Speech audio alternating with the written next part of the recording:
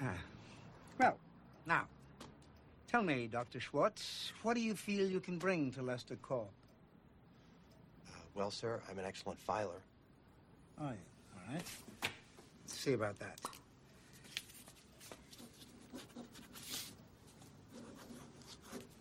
Tell me, which of these two letters comes first, this one or this one? The symbol on the left is not a letter, sir? Damn, you're good. I was trying to trick you. It's been a long time. It's been a long time. It's been a long time. It's been a long time. Rockin' the microphone solo. Follow procedures. The crowd couldn't wait to see this. Nobody been this long awaited since Jesus. Who wouldn't believe this? I heard the word. How does this song connect to this conversation? Shut up. That's how it connects. And more importantly, it's been a long time. Hi and welcome to the Unday Movie Podcast. This is Andrew. This is Damien. And this is Douglas! We did it! Yeah! Weirdly enough, in my head, the joke that I had, which leads into our conversation, is that being John Malkovich was the beginning of Charlie Kaufman for a lot of us. Mm-hmm. Even though he didn't direct that film, that was his big writing break, writing that movie. And now we're going to be talking about his latest film, and it's been a long time. You know, like I couldn't think of anything better because I'm lame, and also I love that song, so I needed shitty excuses just to play that song on the podcast. Yes. I accept. But yeah, it's been a long time, Mr. Kaufman, but we're here talking about movies and still wondering how there's more sports to watch than there are movies. Are there still sports going on, guys? Is sports done? No, I mean- it's international. I mean, weekend, but Ronaldo got it is- COVID, so probably yes. Sports is finished. Proper football starts back over the weekend. Sure it does. All right. Is it proper football without Ronaldo? All right. Tell yourself that.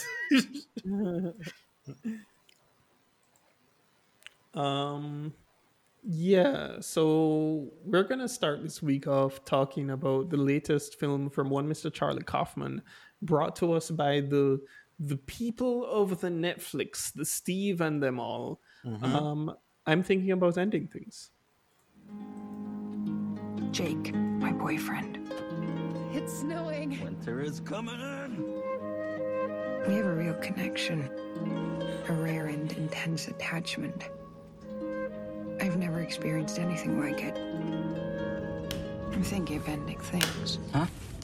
What? Did you say something? I don't think so. Weird. I'm visiting Jake's parents for the first time. He hasn't been my boyfriend for very long. They really are looking forward.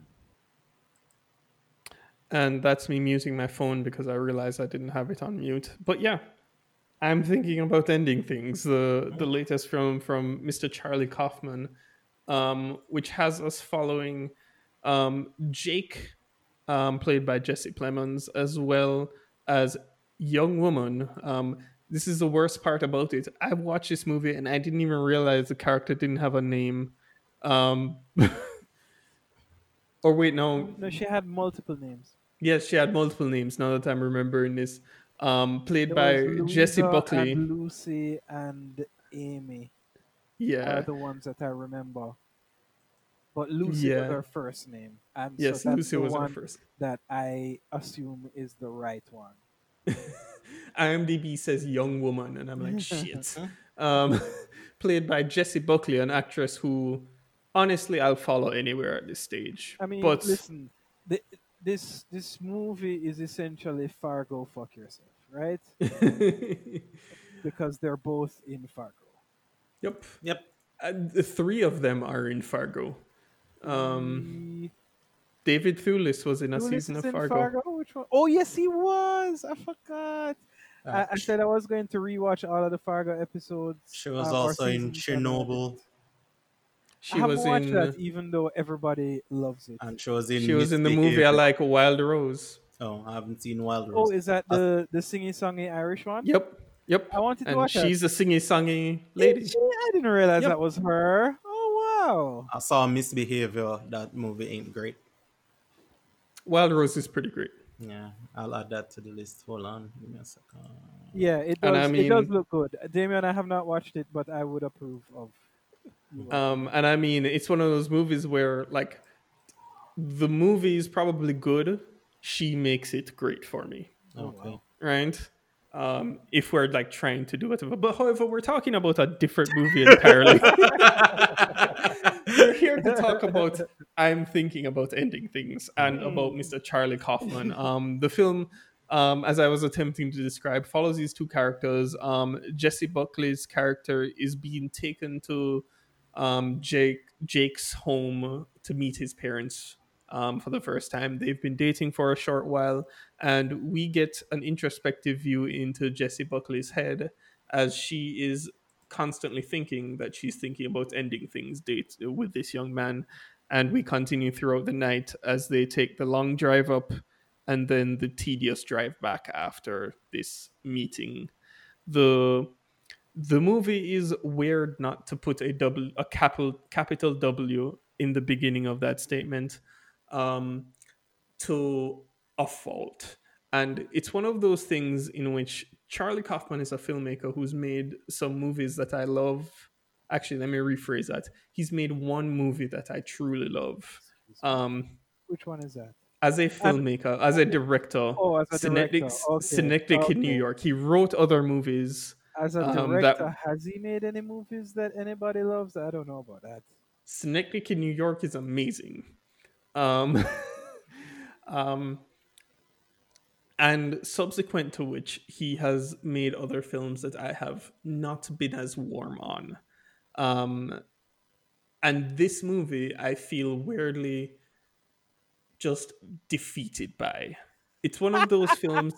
It's one of those films where you sit throughout the runtime and you stare at it, looking at all of the oddities going on, all of the acting that is happening in front of you, all of the just strangeness that Kaufman brings out in all of his writing, like long before he was allowed to direct. Because I mean, this is the man who made the film, who wrote the film Being John Malkovich, which had you go into Malkovich's head and have that famed scene of Malkovich and the puppets and all of that shit. He's the guy who wrote Adaptation, which I think was probably the wildest thing we saw in that world when that movie came out, to eventually get us to Eternal Sunshine of the Spotless Mind, which, like, when you look at now where Kaufman has gone off without having other people direct his works, like, you can see how people watered down his craziness for us. But yeah, this movie just goes to 11 and beyond in the volume of its own insanity.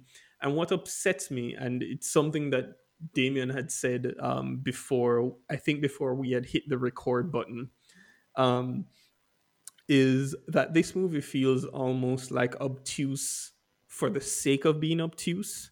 Like, there are movies like this that exist that we watch and we talk about throughout the years, and I tend to enjoy discussing if I can somehow fathom a way to interpret what the filmmaker has put in front of me, to say, this is what I gleaned from this movie. However, for this movie and this story, I spent so much of it just staring, looking for that interpretation to come to me. And then I'm just lost and I end the movie and I'm done and I'm like, what happened?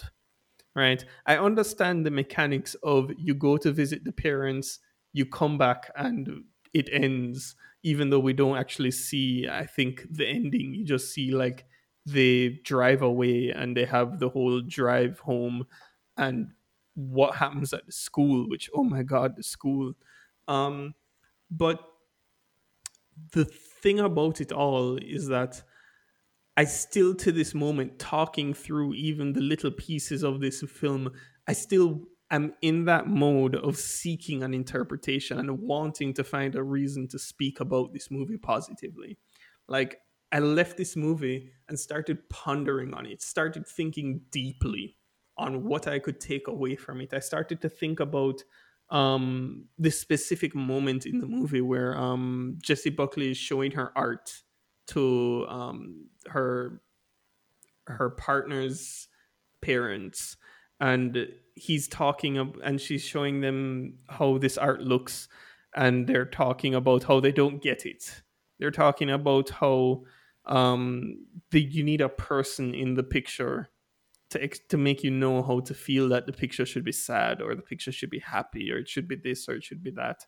And she's explaining to them that no, but instead of wanting that person to be there, why not imagine that it's you who's in the picture and tell me how it makes you feel? Or would the picture make you feel sad? And the closest I could come to it was trying to think about this movie in that very context, which is that throughout this movie, whilst there are people feeling things, I don't ever feel as though I am feeling things with them, with the exception of probably Jessie Buckley on occasion, where I am like, yes, girl, run. The rest of the movie, I'm just kind of being like, is there more to this? Am I looking inside something? Am I supposed to feel something? Is Kaufman trying to show me the internal workings of the childhood of Jake? I don't know. I just am lost at sea, and Damien, save me from my own self. What is wrong with me? Douglas Robinson, just say your 2 cents. Because we have a lot to say. All right, fair yes, enough. we already spoke about this movie. So I feel a lot like you, Andrew. Maybe I haven't gotten to your end position, but how you described your experience with this film is the same thing that I have. I literally have no notes for this movie because I didn't know what to write. I watched it. I started watching it, then I was in the middle of watching it, then the movie ended, and I still wasn't sure what the fuck happened. And I don't know. This movie defies description. There's no way to even describe it. But what I will say is this: that there were a couple of teams. They played extremely hard, but the captain done fucked up. The director of this film is, as Damien puts it, being obtuse for no reason other than to be obtuse. I think that a lot of this movie is beautiful. I will point to a couple of things. I really appreciated. There were some scenes. So the way that he filmed them driving to the parents' house, I think was really cool. There was so much time spent with them in the car chatting, and her thinking and her not wanting to chat to him and chatting to him anyway, and the way that it felt so claustrophobic. I actually quite like that. But that's not me liking a movie. That's me liking a specific detail of a certain person's craft. Uh, there's a lot of things about how this movie is filmed, how pretty it is on my television that I really enjoyed. The story itself is mind-boggling. I I try to. There's something that happened in this movie throughout this movie that I never fully understood and I knew meant something. And it, when something like that happens, it will tickle the back of your brain. Like you'll notice. So you've noticed that you've noticed something, but you don't know what it is that you're seeing. And one of those things was that, and I hope somebody here can saw it and has a position on what the hell is going on. But did you guys pick up that you say her name is Jessie Buckley? She, depending on where we were in the movie, and I don't think it was a linear thing, I think there were times when she was at one extreme and another, and then flipping, and then in the middle. But she would say things about something, whether it is, let's say, her relationship with him, where and at first I thought it was a cadence, but I don't think there was one. She would go from saying, he's uh, the way we met was such a sweet little story. Um, we met at a pub night or a quiz night at a pub, and it was so sweet and wonderful. So this guy was just a fucking creep, and you give somebody a number just to let him go away, and then you call him, and then there's he's this horrible human being, and so stories would change like that, perspectives of stories would change. Also, the way she felt about things would change from her being very much for something, liking something, hating something, being indifferent. And that obviously was, meant to mean something. It was, the visuals in the house, the parents' house, was kind of fun in the sense that you saw different versions, different ages of the parents, which was cool. Uh, but at the end of the day, this movie, I don't even know what the hell was going on. But what I want to um, say is, I left this film knowing that it was a murder story. Um, that man killed that woman, and he also killed my interest in watching any more movies he directs. Douglas, don't be mean. It's not a nice thing to say, Douglas. So I assume it is my turn. Yes, sir. All right. Andrew Robinson, for many years, you and Douglas have openly ridiculed my points of view on Andy Kaufman's films. I don't like any of his movies. I've never made any bones about that. I've tried rewatching Spotless Mind because that is the one that people hold up. And I do not like that movie. I didn't like adaptation at the time. I still don't like adaptation. And the one That's a fair movie, point. Adaptation is. I love that movie, Mhm. but I love it for specific reasons. Right. And the one movie that was supposed to have wide appeal and that made him a lot of money and a household name, being John Malkovich, I assumed the reason I didn't like it was because I saw it as a child, as all of us did. I saw that movie in 1999 and hadn't seen it for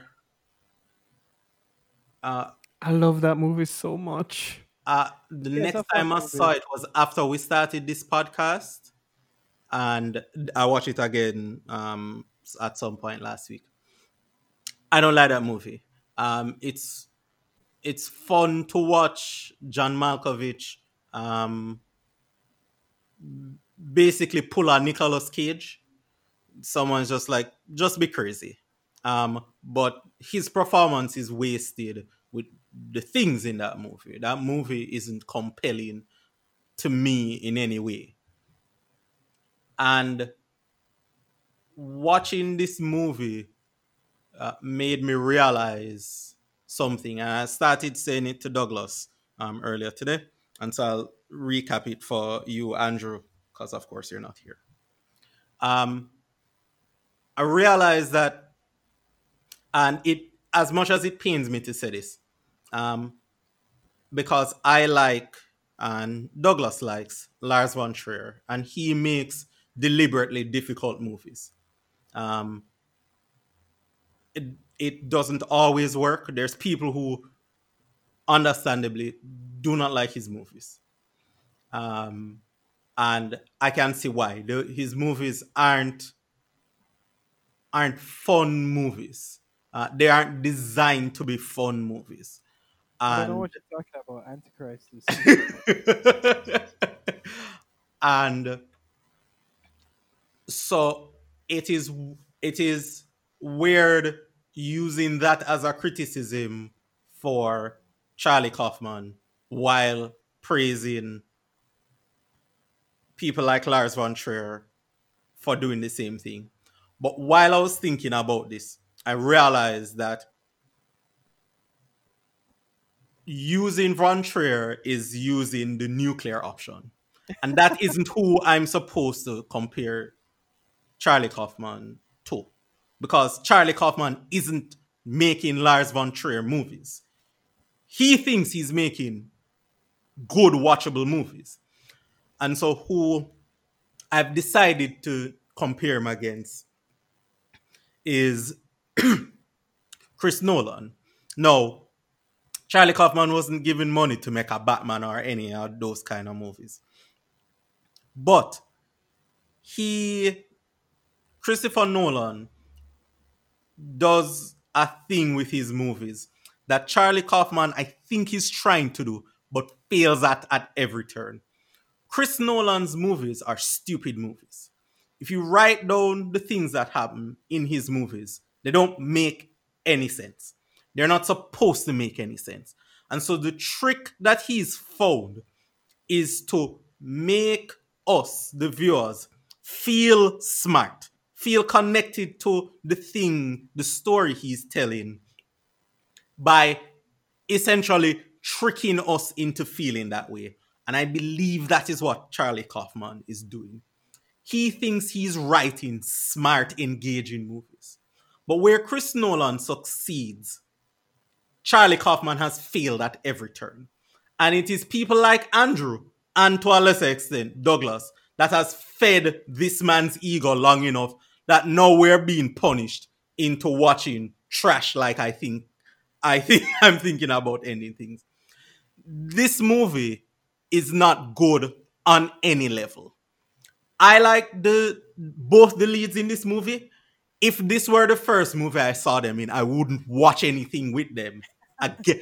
This movie is so bad that it made me question, just for a second, if Fargo was good at all. And it wasn't until I realized that she was in Chernobyl, I went, no, I've seen her in two good things. This has to be the outlier, because this is trash. And it's trash because the director is deliberately making this movie this way. There's nothing accidental about this movie.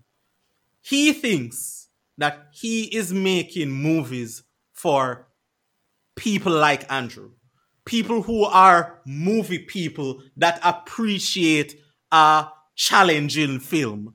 But his films, I looked at all of them, and none of them, with the exception of Schenectady, New York. Andrew loves that movie, and the internet loves that movie in such a way that I'm going to back down from my views on that movie. I have laid eyes on that movie. That movie was garbage when I saw it, but that is the one that I won't rewatch, and the one that I will give to you guys, as this is the one that you can point to and go, all right, maybe that one was just above me. But the rest of these movies are not. And I will not have anyone tell me that I'm just not smart enough to get his movies. Because these movies aren't smart. They're stupid movies. Like Chris Nolan's stupid movies. Except when you walk away from a Chris Nolan movie, you feel smart.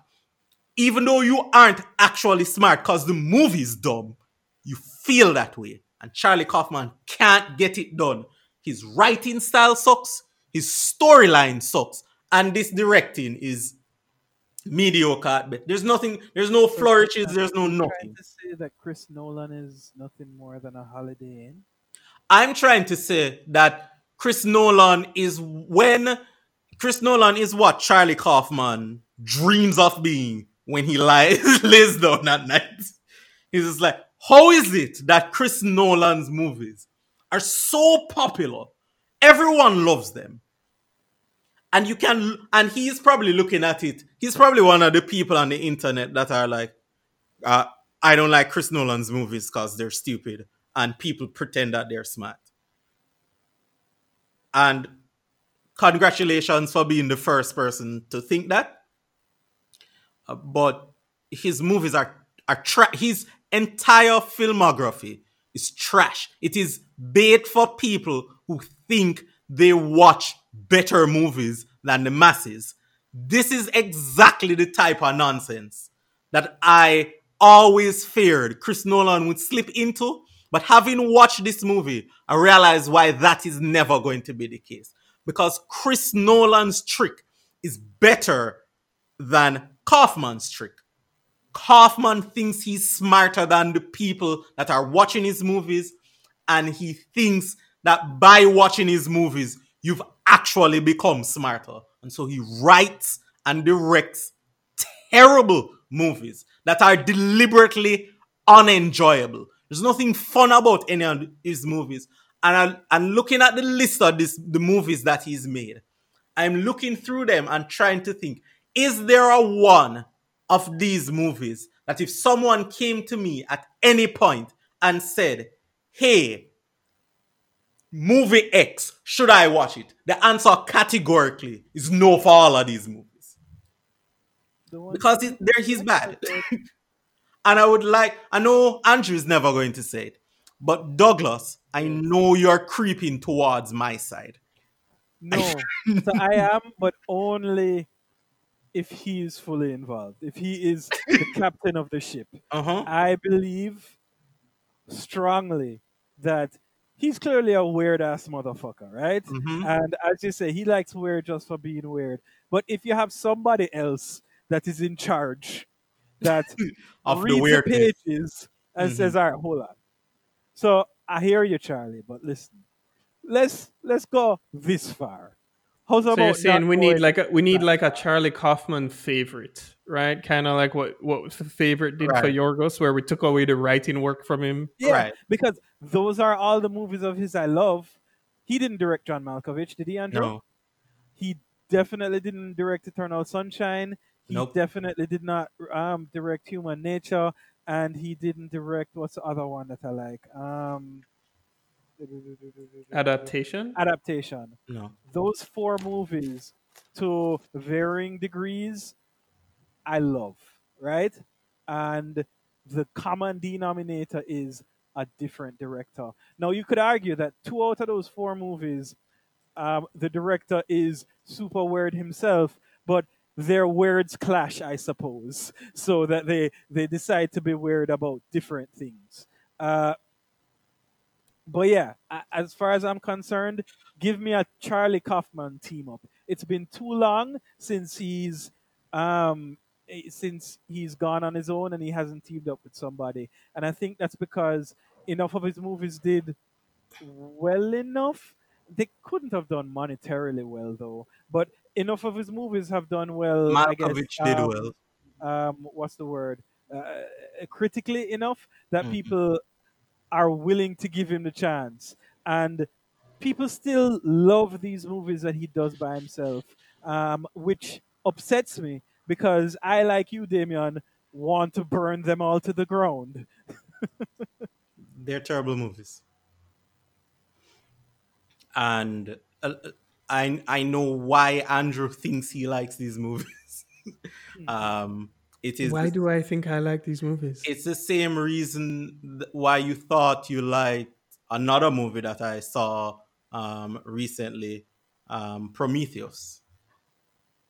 I went back and watched Prometheus just to see if that movie is definitely as bad as I remember, and it is. Douglas, you won't find it surprising. That movie is worse than we remember. Which movie? Sorry. Prometheus. Agreed. No, you don't get to say agreed. No, Andrew. I don't want to hear any apologies. No. We saw that movie, and you were definitely in camp Prometheus. You like that movie because you built the world of Prometheus behind the movie. It was what the movie showed you. You are so enraptured with what the movie represented that you basically did the heavy lifting for the movie. And that is what you've done with all, and I assume that is what Douglas did with all of his other movies. Because from my vantage point, there's nothing about these movies that are special. I don't see it. I've never seen it. He's weird, but it's not the fun weird. We have a lot of fun weird people in movies. We have a lot of capital W weird people in movies, like Von Trier. But his flavor of weird is difficult, but for the sake of being difficult. None of these movies are easily approachable, which all movies don't have to be that. I understand that he has the right to make whatever he feels, but I am not going to convince myself that because something is hard, it is good. In video game parlance, it is the Dark Soulsification of games. There are people who act as if the difficulty of a game determines the quality of a game. And so will deliberately make a game or deliberately transform a game into its most difficult state in order to gain some kind of satisfaction in defeating the game on its hardest. But while doing so, they have deprived themselves of enjoyment. It doesn't, you might tell me that you enjoy it, but you don't seem like you enjoy it. You seem upset and angry. And even if that is what you are telling me that you want, your face and your body language betrays the words that is coming out of your mouth. Douglas, when's the last time you sat down and said, I want to watch something, and it was a Charlie Kaufman movie? Any one of these movies that you claim you like? I watched Eternal Sunshine some months ago. Right. But how many of the movies do you love? I would say, is it 4 that we counted? Right. Eternal Sunshine, Malkovich, Mhm. Human Nature, and Malk. I can't remember. Jesus. I'm tired. I'm sorry. I'm really tired today.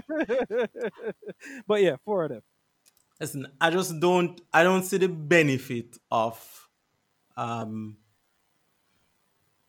me struggling to like something when adaptation.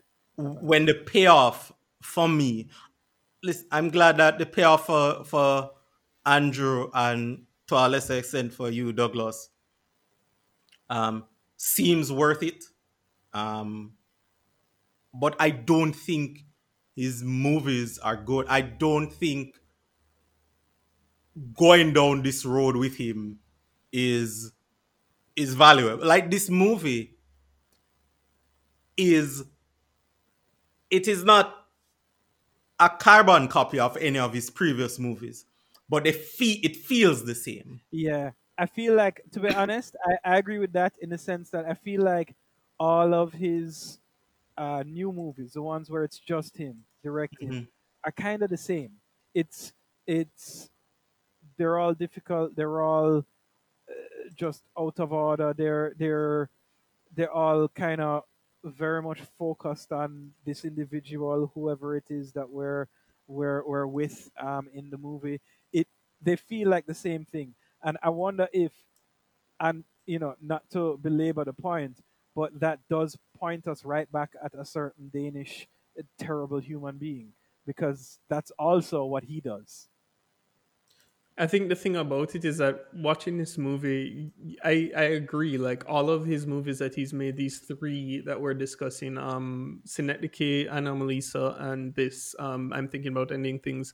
They have their similarities, and not just in his style of being weird and guising all of his things, but I think of it almost in a complete regression of ability, of storytelling ability, because I feel like you watch Synecdoche, New York, and sure, Damien, you don't like it, but who gives a shit?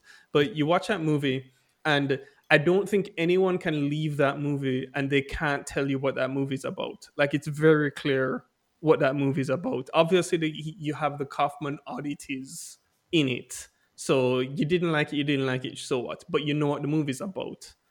Anomalisa, it's the same sort of concept, right? But now he's made it smaller to be about this guy who is. It's no longer about this man's life being portrayed. It's now about this guy on that one trip, right? And you know what that movie's about, but whatever, right? This movie, can any of us say what this movie is actually about outside of the trip to the parents? Because I don't think that's what this movie's about, right? This movie is about this man kidnapping and murdering a young woman. Actually, multiple young women. And I think that is inherently my problem with this one, right? I can tell you, Damien, I didn't enjoy watching Anomalisa, but I wasn't hurt by it, right? I definitely love Synecdoche, New York. This movie hurt my soul, right? This movie felt like a couple weeks ago when we talked about The Painted Bird. This felt like what The Painted Bird probably did to like art movies, like to me, where it's just like, oh, you think you like that, don't you? And it just slaps me with like the most bonkers version of that makes no fucking sense. And then you're just like, I hope, like, this movie should have been made by like a film student, where you're like, all right, cool, you thought this was edgy. Yeah, right? that's what it felt like. But yeah, I don't know what else. I think Charlie Kaufman has always been a bad director. And I think his writing is just as bad. And I know I'm alone here, but he has another movie slated for this year, I think. Does he? What movie does he have coming out this year? It's called Chaos Walking. And apparently it's next year. It's in post-production. Is it directed by Lars von Trier? It's screenplay by him. He's not the one directing this. Directed by Doug Liman. Ooh. Yes! Yeah, man. Team up! Yep. It has Star Wars lady. It has Spider-Man boy. It has the villain. Lady. It has Matt Mikkelsen, Tom Holland. I was about to say the villain from Doctor Strange. We're only allowed to name people as their superheroes. Oh, I apologize. This is correct. I apologize, Andrew. I didn't. Yeah. I forgot. I mean, I don't know what superhero to give David Oyelowo. Do I just call him Martin Luther King? Is that his superhero?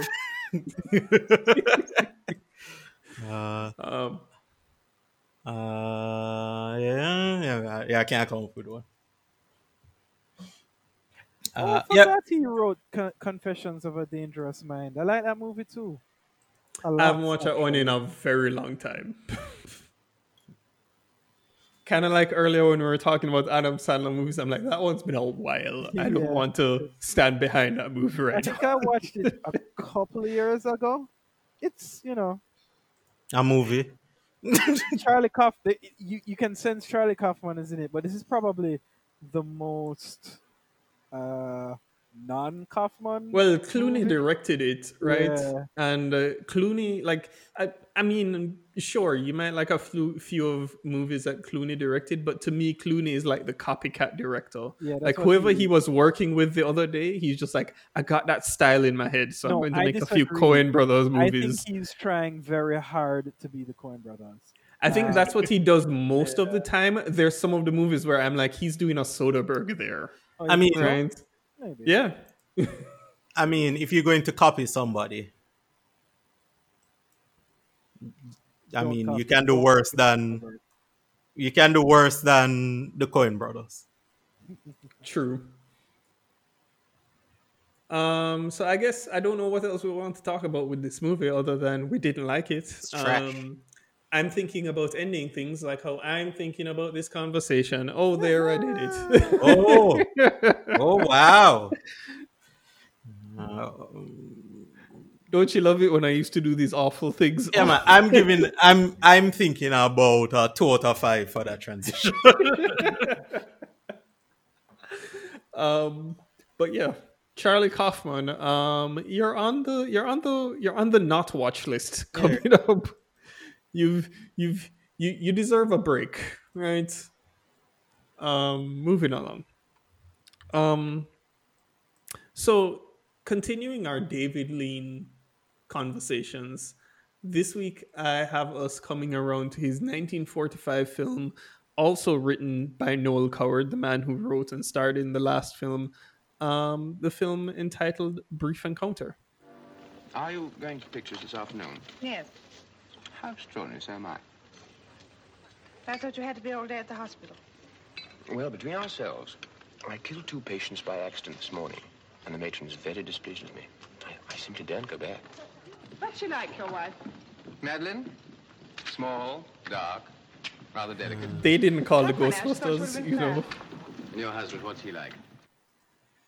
So yeah, Brief Encounter, the 1945 film by David Lean, in which a married woman decides that she's very interested in this doctor at the railway station. Damien, Yes. you've been leading the charge on these David Lean films. I want to hear from you first. This one is the most average one. There's not really much to say about this. I really like this one, but not for the movie reasons. I like it because it feels in my head. It feels like what my idea of an old timey movie is.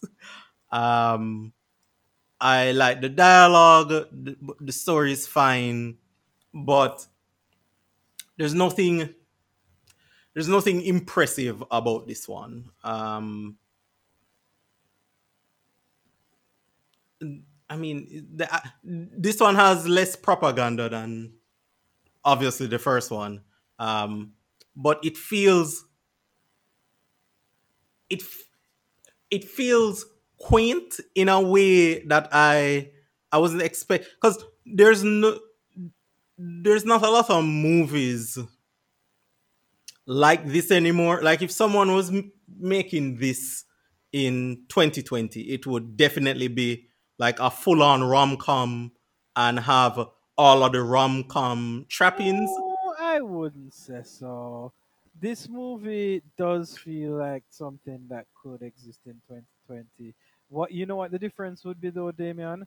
And this is one of the things that while I appreciate it, I didn't necessarily think it was the best part of it was how you were allowed to get inside this woman's head was to literally hear her think. There was an over reliance on the Voiceover. voiceover. But this type of movie, this would definitely exist now. But there'd be a lot more brooding moments and Someone would have consumption in the middle of the movie. You always know how old a movie is when someone says it's consumption. Fair point. Yeah.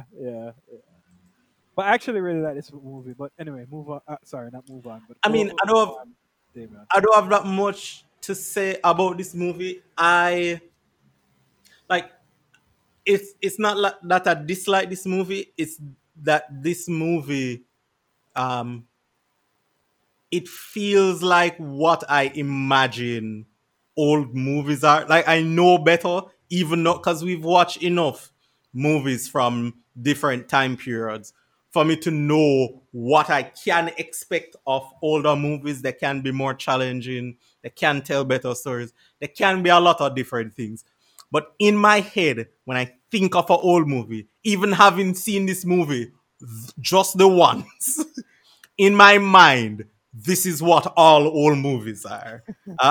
This is like when my grandparents used to watch movies. I'm sure they never saw this movie, but I am 100% certain that this is the movie that they were watching all of the time. And I appreciate it for that.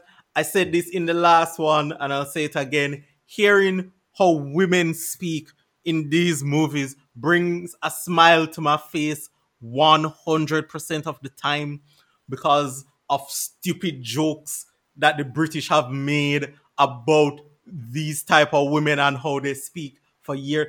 I love it. I love the inflection.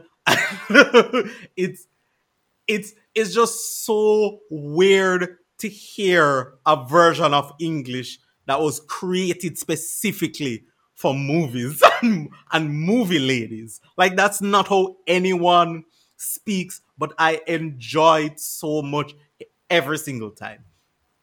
And so this movie feels very familiar. There's nothing for me to be disappointed in or to dislike. It's just it it shouldn't, but it feels like a warm blanket. Like it feels comfortable, even though I've never seen this movie before.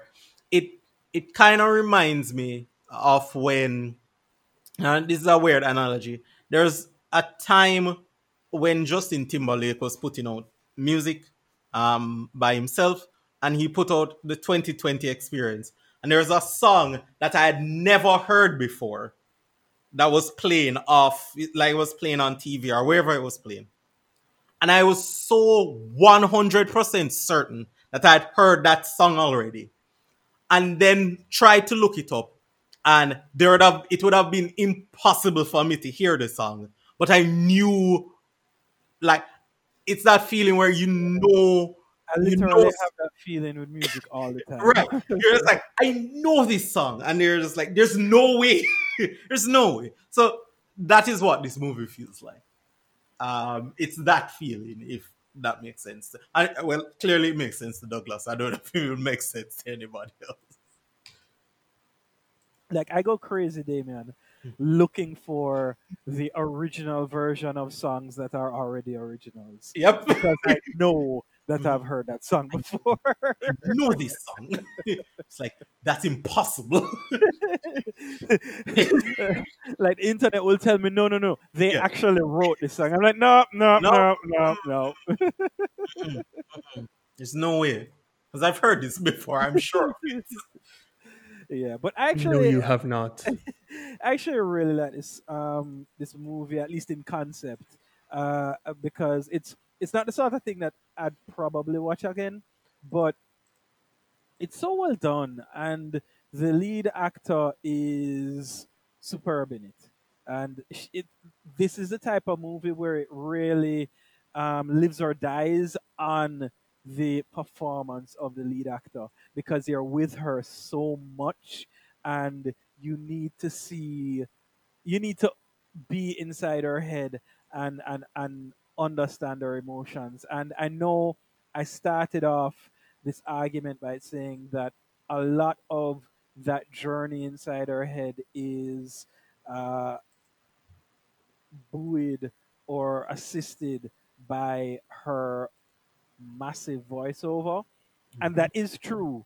But I feel like if you took out the voiceover and just muted the television and looked at her face and watched her expressions, you'd still be right there, because she does a superb job. I was listening to a podcast once. I cannot remember who said this. Actually, I think it might have been Jeff. What's his face? Good old Jeff, what's his face? Jeff Goldblum. No. I'm going to call out a name, and you're going to hate me for it. Dumber and Dumber. Daniels? Daniels, thank you. Jeff Daniels. Damien, when have we decided to help our co-host in getting names right? Listen, I was going for Jeffrey Dahmer after this. Like, what's... well done. You're just going to go for it. It really must be late, because I cannot believe I allowed that layup to come past. We could have done this So, for an hour and a half. so he said, Jeffrey right, Dean Morgan. Yeah. that and it must have been from when he was in Terms of Endearment with him. He said that what Jack Nicholson said about acting was, you know, most of it is really just knowing what your face can do, because that's that that's what people see. That's how they interact with you. That's how they figure out what's going on with you. And you know, emoting is a big thing, and that's what she does here a lot. And because of the content of the film, because of what it's about these two people who are already married with children and have this, I don't even really want to call it an affair, but um, let's This is use a the British parlance. affair. No, let's use the parlance of our times. Let us call it an entanglement. This And would have been a torrid affair of the time. at the time, oh yes, yes. Oh my, they kissed underneath the trains. But I can't believe it. by Jove. Look, the man kicked him out of his house because he found a handkerchief or Yep, something, here. a scarf. I'm not angry, but I'm disappointed. When I heard that, I was dying. But this movie is about these two people getting into something that both excites them and deeply shames them.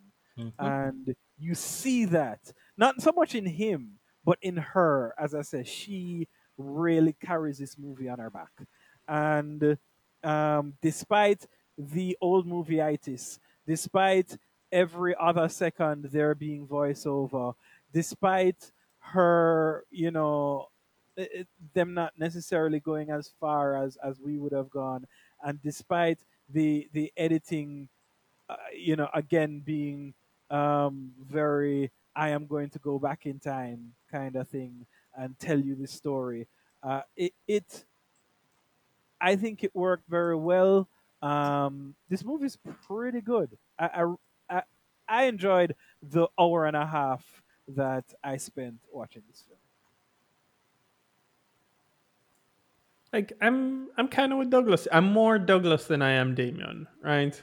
I don't think I'm completely Douglas. I don't think I'm head over heels for this movie. Like if we're talking about ranking our old movie itis movies, like I know that I'm going to go to the shop around the corner long before I come to this. Mhm. Um, but this movie is pretty good. I enjoyed their ridiculousness. Their affair, their torrid affair.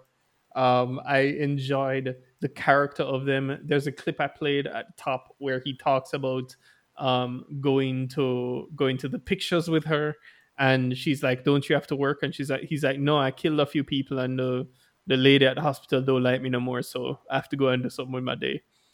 Which I love. I love the attendant of the store, the refreshment store. I love her just nature with the people, with the guests. There's I love somebody who Andrew, she that calls a something conversation upstart. happens every night. She says exactly the same thing to this man who she obviously love off, and the two of Yeah. them obviously go home every night. But it's this back and forth banter where, you know, oh, I don't know what you're talking about. What to which you are referring? She actually speaks in proper English without ending the sentence with a preposition. But this back and forth where they start off chummy and they end up her slapping him in the face and running him out. Every night it happens, and I love that. I forgot Yeah. about it. Thank you for reminding me. But even like I think there's a scene somewhere in the middle of the movie where there are a couple. I don't know if they're soldiers. I can't remember right now. But they, let's say they get lippy with her, right? And she calls them something on upstart, a something up. Like I was dying with laughter because you know the thing about these movies and the dialogue and the way that the British like phrase their insults, almost as if they're trying to be a school teacher to teach you vocabulary at the same time, right? Yeah. I continually enjoy it. This movie though, like I'm not like in this hasn't hit the heights of of 1940s sitcom for me yet. Right? It's not gotten a perfect 100 for me. I still feel there's room to grow for Mr. Lean in his melodrama and in his comedy. But the dialogue is tight in this movie. I quite enjoyed it. I feel like there's so little to talk about this movie. Like they have an affair and then it ends. Yeah. And there are a couple of characters like kicking each other around, but that's kind of it. Yes. There are a few guffaws. How this dare you? definitely is a simple film, and it revels in that simplicity, and it that simplicity is what makes it as good as it is. I agree with you, Andrew. This is not. I wouldn't put this at 100%. If this is the best movie that we watch from this man, I will be sorely disappointed. But it's just one of those things. You watch it and you're like, yeah, this is actually, quite good. And I had watched this like early in the morning, like on Monday, which was a holiday here. Sorry. What? Yeah, Monday was a holiday here. That doesn't make any sense. No, next week Monday. Mondays can't be a holiday. Mondays can't be holidays. Is that what you're saying? Next week Monday's a holiday. Last week Monday, I mean, you need to talk to your boss. Man. Yeah. Does your boss know that you're doing this? Sure, he was looking for you. I'm sure he's disappointed. This is one of those movies that I watch early in the morning, and I'm just like, yeah, this is a good morning movie. Like, it's just, yeah. You're like eating your breakfast, you're like watching this movie, it's like making you chuckle at the ridiculousness of it. You're like happy. This movie's fine. It's a perfectly good, clean, nothing below the belt. Fine movie. Unlike all of what Kaufman does, you just watch this and go, yeah, I like this. I'll watch this again. You know what it is, Damien? Because it's just that. It's proficient, but I have decided to allow my mind to go with it because not only is it fine and it's been done proficiently, but this woman, Damien, her performance. Oh, the goodnessity of the performance. So good. So good. She takes something simple and makes it into something grand. Yeah, well, I guess that's it, sadly. Celia Johnson, you have been awarded Douglas's praise. That's high praise. He doesn't just say people are good for no apparent reason. That's not Douglas at all. Not at all. Moving along then. Yes. I have things to discuss. Of course you do. Right.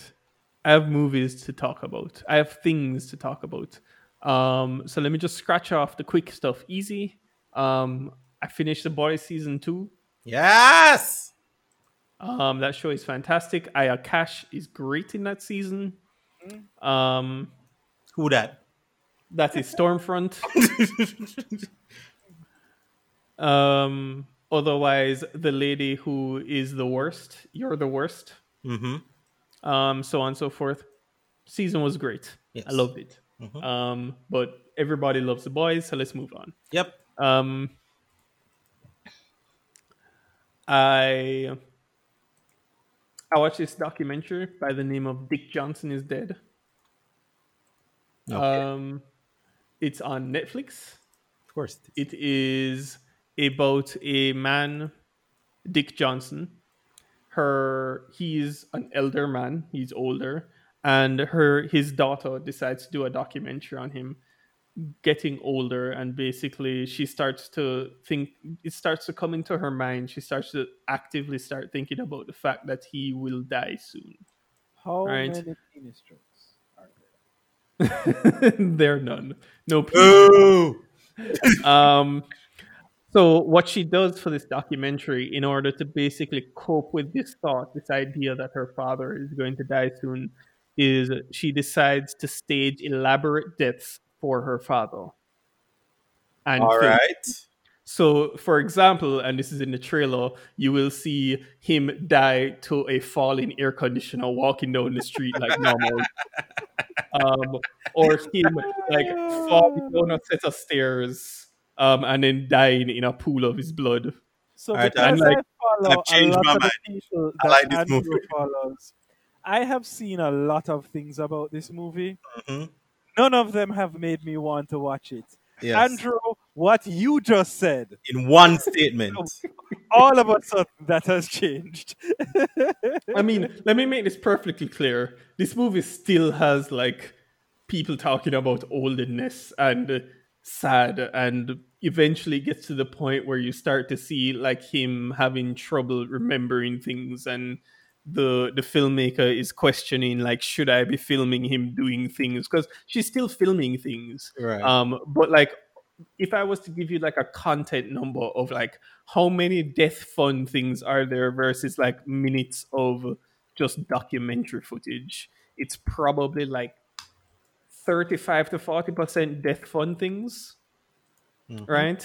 And the rest of it is just talking documentary where they talk about like his wife who's already passed before the movie starts, and the family members and a few get-togethers. But there is a lot of fun, like just nonsense. And what I love about this movie is that it not only has those fun scenes where you see the filmed version of it, you also see like the making of pieces where you see like there's a part where they have to explain to him the fake blood for movies, and stuff like that. But also like there's a part where they film him quote unquote in heaven, and like all of his wishes coming true that she can remember her father ever telling her that he wished he had. But what made me feel even better and nicer about this movie is just this inherent concept of our family members getting older. Yeah. And while we all wish we had more time with our family members, this person, given the person she is, she's a documentary filmmaker who's done this with a lot of other movies and works in film constantly, made this active decision to film her father. And it made it feel like it was just one of those things that you do just to get closer to your family member. Right. And it felt warm and cuddly, and it was a nice thing to see. Right. But yeah. Sure. And yeah, it was definitely an interesting watch. I don't know if I'd say that this is like a top 10 movie of the year, maybe given what year we're in it is. But but it definitely was a very good watch, especially at the time. So Dick Johnson is dead. If you ever want to kill your father on film, this is what you do. I mean, I'm pretty sure there'd be lawyers involved. Other things I've watched. So these three I'm going to just rush through because they're older movies that I assume everyone's seen. I watched The Anatomy of a Murder, which is the Otto Preminger film from the 50s with James Stewart and George C. Scott. It is so fucking good. Like, I keep forgetting how much I enjoy watching James Stewart in movies, and more to the point, George C. Scott. Like, there's a cadence you have to movies back then, as to what they talk, how they deliver their lines, how they set up, how they block their shots. Everything is so amazing in that movie. It looks so fucking beautiful. It's great. I assume we've all seen it. It's a courtroom drama. He's James Stewart is a defense attorney, and he defends this soldier who basically murders a man. He murders a man because that man had raped his wife previous to him murdering him. And James Stewart is defending him. It is so fucking good. It's amazing. I love it. The Criterion Channel put up a bunch of 70s horror films. And I know we don't like to talk about horror films on this podcast because, as Damien likes to put them, they're bad. Yep. But I like to say, Criterion, hit me with some new stuff. And I went to watch these movies, which I know they've been famed horror movies from the 70s that I've never seen before. The Hills Have Eyes by Wes Craven. And of course, I love that name, Wes Craven, because I like everyone else, I'm deeply in love with Scream and The Nightmare Before Elm Street.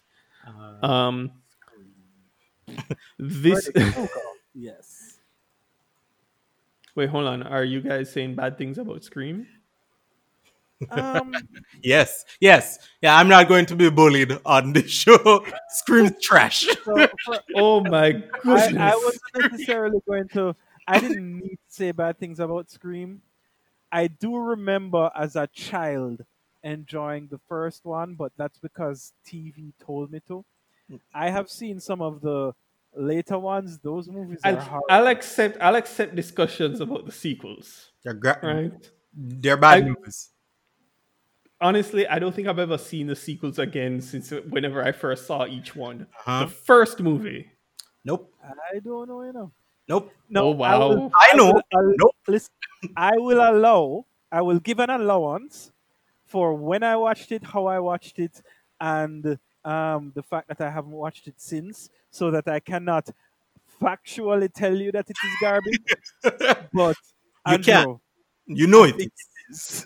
Deep down in your soul. So you remember earlier when we were talking about Charlie Kaufman and about how he hurt me? Yeah. Yeah. I take that back. Douglas just hurt me more. Damien hurt me even more. Yeah. Oh my god, Scream is Scream is amazing. trash. I hate Bad you all. Anyways, Andrew, if I'm being honest, I thought that was a generally accepted fact. I didn't know there was people out there on the Scream defense wagon. Like I didn't know they had defenders out there. That is the most confusing. Damien, if you think about it, right? You know what we haven't thought of? You could watch that movie thinking about it as a joke of itself, and maybe in that way it works. That's not how Andrew watches movies. It is a satire of those slasher movies. Still bad though. You know what? Moving on. Let's not talk about Scream anymore. Andrew, No. it definitely doesn't work as a satire of other movies. The only thing I will accept is if it is a satire of itself. If what Wes Craven did is I feel like we need to have a Scream podcast. Right? I feel like we need to have a Scream podcast at the this only stage. way this movie is good is if Wes Craven was such a genius that he said to himself, I'm going to make a movie so bad, a movie that people will hate so much that years afterwards they'll watch it and still hate it. and it's so bad that it can only be viewed as a comedy of itself. You watch it to laugh at how bad it is. Oh my god! Oh Lord! What have I done? Oh. What? Andrew, listen. This is one. Listen, we've done this long enough. There's a lot of times that I come on here and I'm deliberately trying to annoy you, right? I will say I've done none of that this evening. I genuinely think that Scream is bad, and I cannot believe you're defending of all movies, Scream. I wonder, Damien, should we start a sub podcast where we have we have like a jury trial, yeah, where we put all of the Scream movies on trial for how bad they are. We present our opening arguments, our evidence. You know what? I'm writing this down next week. The next time we podcast, I'm coming in here and we podcast. I'm going to rewatch all the Scream movies this coming week. We podcast the 27th. We're doing this on the 27th. We're doing Scream. We're going to do this. Are we doing separate and apart from everything else? I am going to come here and I am going to put Scream on trial. I'm going to prepare myself. All right, because I'm going to prepare my notes. Yeah, I will not just accept this. Damien, as a thing. what I will say to you is this: I will be sorely disappointed if, when you come to talk about Scream, you are not prepared with sound bites from Law and Order.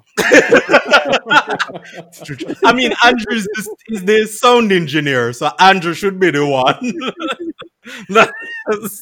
But you know Andrew's not going to do Yes. it. So I mean, I you will have to like prepare. tell me. You have to tell me what sound to use, and I can add it in. Chung But chung. it's harder though because like at least when I'm here, like I can mentally prepare when I'm supposed to put it in. Right. Right. You kind of have to like give me a hint to be like, no, Andrew, and then I can press the button and it can go. Chung, Listen, I have a phone. I'll just play it through the phone, and then I don't know what you'll do on here, and I don't care.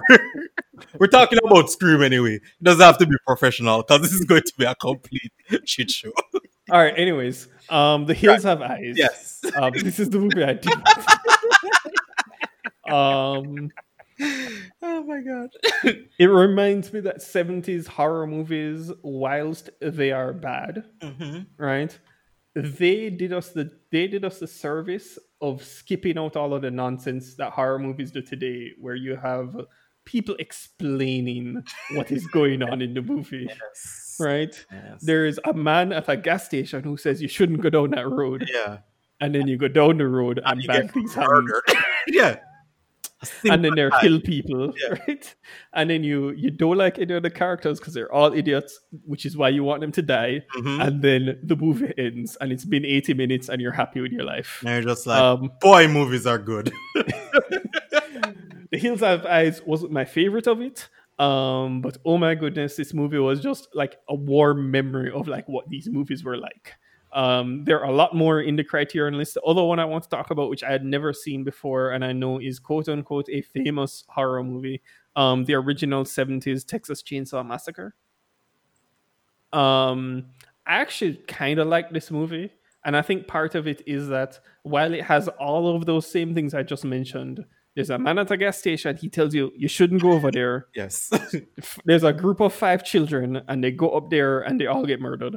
But the moment that like the murdering starts, and you see the bad guy, the big heavy guy, Leatherface is what he's called, because he has on a leather face. Like, no one tells you the character name. You just see in like the credits Leatherface, and you're like, oh, that guy. Yeah.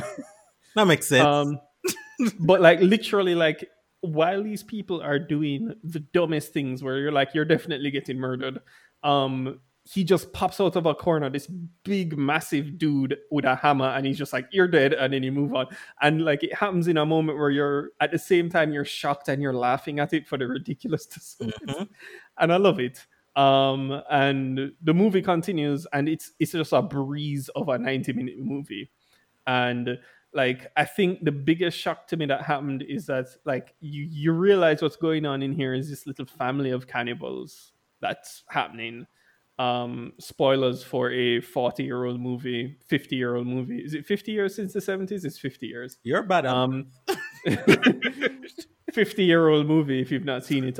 This family of cannibals. But the thing that got me is that at the tail end of the movie, they're like, bring down grandfather, and you see they bring down what looks like a corpse, right? That they have in a chair, and they like stick this woman's finger that they've cut a hole in to like let out some blood, and stick the finger in the father's mouth, and he comes alive almost like what we've been doing in the Shadows vampire. Right. And like that was probably the scariest part of the most surprising scary part of the movie, where you didn't expect that to happen. I kind of thought they were just like a dumb cannibal family, and they're like, we'll do this because it looks fun rather than it actually would do something. And that was insane. I like that movie. I don't think like these are all of those movies where they have like 3 or 6 sequels, and I'm sure it's diminishing returns, and I really have no interest in watching any of the sequels. What? But the Criterion Channel has like a bunch of the 70s horror movies, and I'm sure I'm going to watch at least a couple more before like that wave leaves. Yeah. The last movie I want to talk about, which is also a correct movie I watched on the Criterion Channel, is a film that came out. Let me get the year because I forgot what year this movie is. A film that came out in 1979, entitled Real Life, which is Yep. Same Douglas. which is actually the directorial debut of one Mr. Albert Brooks. I think you mean debut. Debut. in which he basically makes a mockumentary. And I don't know if it's the first ever mockumentary, but actually, it probably isn't, because there's the Ron Howard movie, not Ron Howard, oh shit, I've forgotten his name. Ron Burgundy. The Spinal Tap movie. I've forgotten the name of the guy. But anyways, this movie where it's basically a satire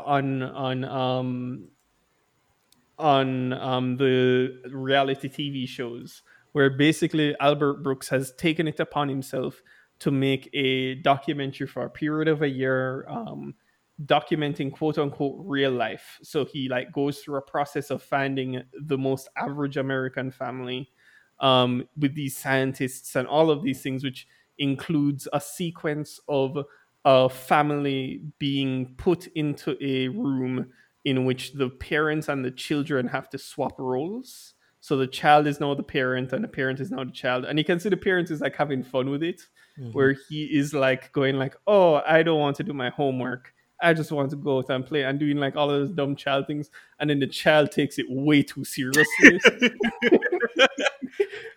And then you see it flip eventually, where the parent's no, dog. And it's incredible to see what Albert Brooks does with this movie. So the family that he ends up choosing is starring, played by, why have I forgotten him? Charles Grodin plays the father of this family. Which movie is this, sorry? This movie is called Real Life. Real Life. Okay. Yes. And Grodin, by the way, he's awesome. Yep. He is great in this movie. Everything about this movie is kind of fantastic, because it's really just Albert Brooks just making fun of everything about the filmmaking process. There's a point where he shows you these cameras that came from, I don't even remember what country he says were made them, that there were only 5, only 4 of them worked, and we got 3 of them. And they're I'm going to send you guys a picture. There's it looks like something you put on top of your head. It's something you put on the top of your head like a hat. And you have the controls by your ears that you put up your hands to. And so these guys are always following them with these head cameras. And it is ridiculous. Everything about this movie is ridiculous. It's an incredible film, and I love it.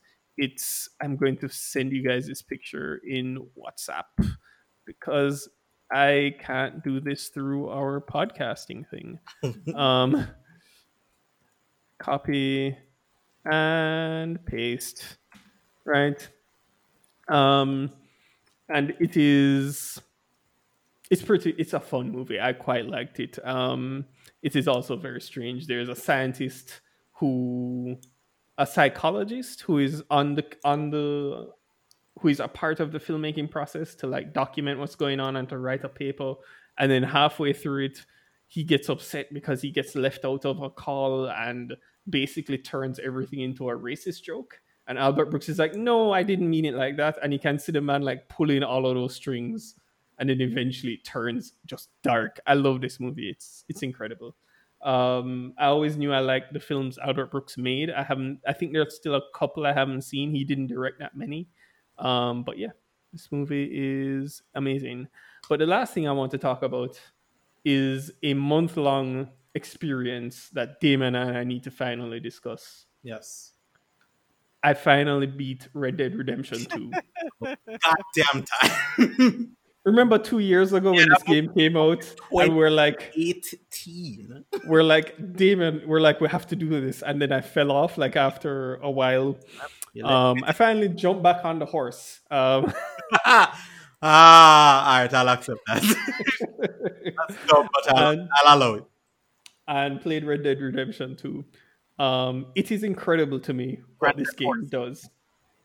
Because it's so easy for you to get upset at how simple the gameplay is, in the sense of if you're playing the story, where Rockstar says, all right, you have a mission, you go and you ride to guy A, the guy A tells you what to do, you ride to mission B, and then you shoot a few people, and then you ride back, and then the mission is done. And then you do that for 80% of the game, and it feels like eventually at some point your brain thinks that you're going to get tired of this, that you're going to get upset that like this very rigid structure of like mission management happening on.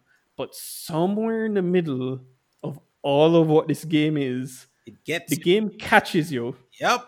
Because I want to tell you, there are two pieces of this game that I am very upset about. And the fact that I'm upset about it lets me know how much I got into this fucking game. Right? So, Damien. Yes, sir.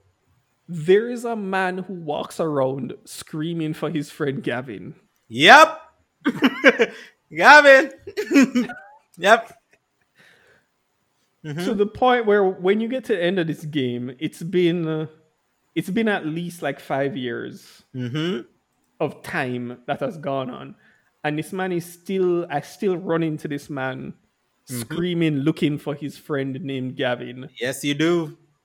And I got upset because I wanted to find his friend Gavin. Yes. I looked it up on the internet and there is no Gavin. There is no Gavin Robinson. Yes. Damien, I was so actively upset at the game that I didn't play it for 3 days once I figured that out. Andrew, there are people who, to this day, are looking for Gavin. Even though it is clear that there's no Gavin, there are people who do not accept that and are scouring the game to find Gavin.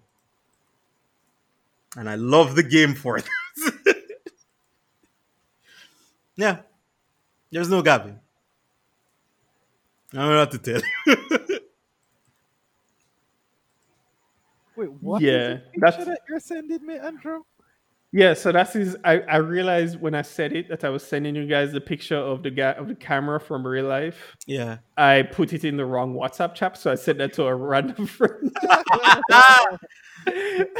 So that is the picture of the camera in real life that I'm talking about, where he's like, you put it on your head, the controls are in your ears. It's really stupid. It's ridiculous. It looks stupid. Yep, that movie is stupid and it's fun. Anyways, back to Red Dead Redemption. Right, back to Gavin. Gavin, oh my god, fucking Gavin. Yep. The second thing that is completely random and it burns my soul because I want to know is that somewhere in the middle of the game on one of my hunting trips. Yes. Right? That's the thing about this game. The game makes you care about running around and hunting. And not to the point where it's like, I need to do this for like reasons. It's literally me going like, I need a break from the story. I'm going to go into a random area and hunt for like a day. Correct. I did that. I hate myself because the game figured out how to make me care enough to do that. No, they built the game to do that. Yeah. So, I don't know what to tell you. One day I was going on a hunting trip and then I came across a random house. Yes. I walked in said house and in this house, there was a family that had all died of smoke inhalation. Do you know what house I'm talking about? Yes, I do. Nothing, the only thing that came to my mind other than, oh my God, that's dark, was I thought to myself, I've found this house like must have been like 80 hours into the game. If I had come here earlier, would they have been alive? No. And the fact that I think these things, yes, is that right, let's testament to how well they built the world. Right. And this game is just fantastic. I love so much about it. Like, I remember there was this point, I forgot which mission it really was. It was in the Lemoyne area. When you were camped in the Lemoyne area, I think that you finished this mission. I think it was when you got Jack back. Right? When he was taken by Angelo Bronte. Oh, I love that guy. Like they should have just called that guy Django at that point. And you bring him back, and then the camp all starts singing. They all start like gathering around the fire and singing. And it's not a cutscene where where the game stops and the camera goes in and you're like, oh, you're like in the middle of this movie. It's just the game actors are like actively doing this, and you can walk away if you want. Yeah. You can like go elsewhere. You can go to sleep and ignore the whole thing. Yep. But like as this is happening, like this singing happens, and I'm like, oh, I just want to sit here and sing along with them. And literally that's what I'm doing with the game. I'm like playing this game as if I'm one of their characters. And I don't think any game has really ever done that to me. Right? There are games that have gotten me to like play it in a certain way so that I'm like, oh, I want to be like stealthy and not get caught, because that's the kind of character I want to believe this guy is. But there have not been games where like I want to be a part of this conversation that's happening because I feel like these characters should have this conversation. Right. You become Arthur Morgan at some point. At some point, he's no longer Avatar. And even though the game doesn't allow you to make all the decisions you think you would make on his behalf, because he's still him, the game at some point tricks you into believing that you are him. And it is so Andrew, there are so many, because I've been playing the game for basically 2 years now. There are so many little things about the game that the fact that they put it in the game is crazy. Like the amount of work that it took to get these things into the game, and it's things that you can miss. Part of the collectibles that you can get is you see some designs in rock formations, and if you come, I found the guy who told me to do that, and I ignored it. And so the thing at the end of that quest line is so bananas, Andrew. It's crazy that they'd waste the time to put that in. It doesn't need to be there, but the fact that it is a testament to both how much time the developers took to get it done and how much money Rockstar has that they can build bespoke things into this world that don't need to be there in any way, shape, or form. And the thing that is most emblematic of that is Arthur's journal. Every single time you finish a mission or you finish some whatever it is, Arthur will write in his journal. And he writes from his point of view. And so there's big missions. And at the end of the missions, the world moves on. And you go and you read in his journal how he perceives the thing that is happening. Because you work out that the ringleader is just a terrible man. Like, you work that out the second. Because having played the first game, you'd have known. But even if you hadn't, he is a man clad in all black that has the answers to everything. He's clearly the bad guy in this game. But you work for him, and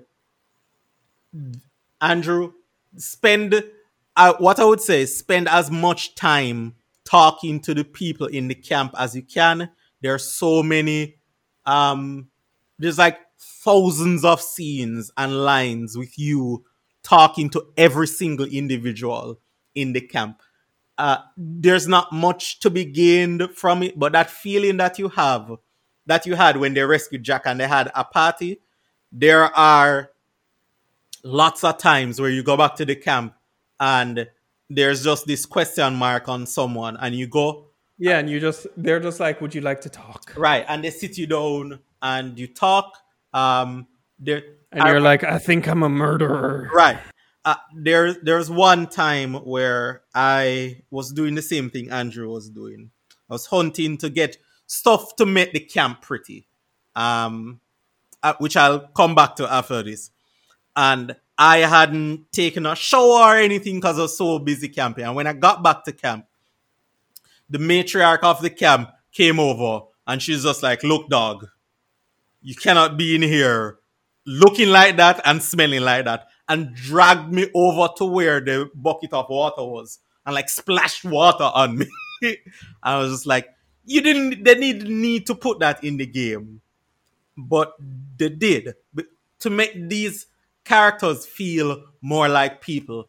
And the thing I love most about that entire camping mechanic is that at the end of Douglas Robinson, like when you get to your final camp location, you cannot do anything for the camp. It starts out, you have to bring food and you have to donate money and you have to do all of these things to keep the camp going. And it gives you a set, like there's some bonuses and stuff, and it gives you a sense of, you're really helping out your camp, because you're the right hand man and people depend on you or whatever. And by the time the game ends, you realize that all of the time you spent killing cougars and boars and getting perfect pelts and outfitting everyone's whatever, it was all for nothing. None of it carries over. And everyone hates you at the end of the game.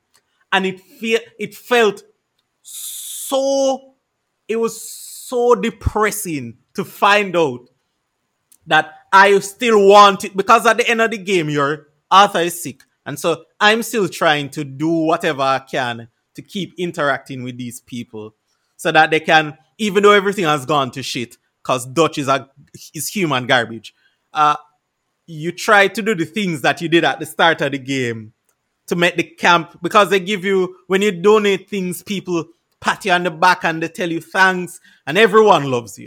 And then at the end, when you're sick and you know you're not going to make it, and all you're trying to do is help these people, everyone is upset.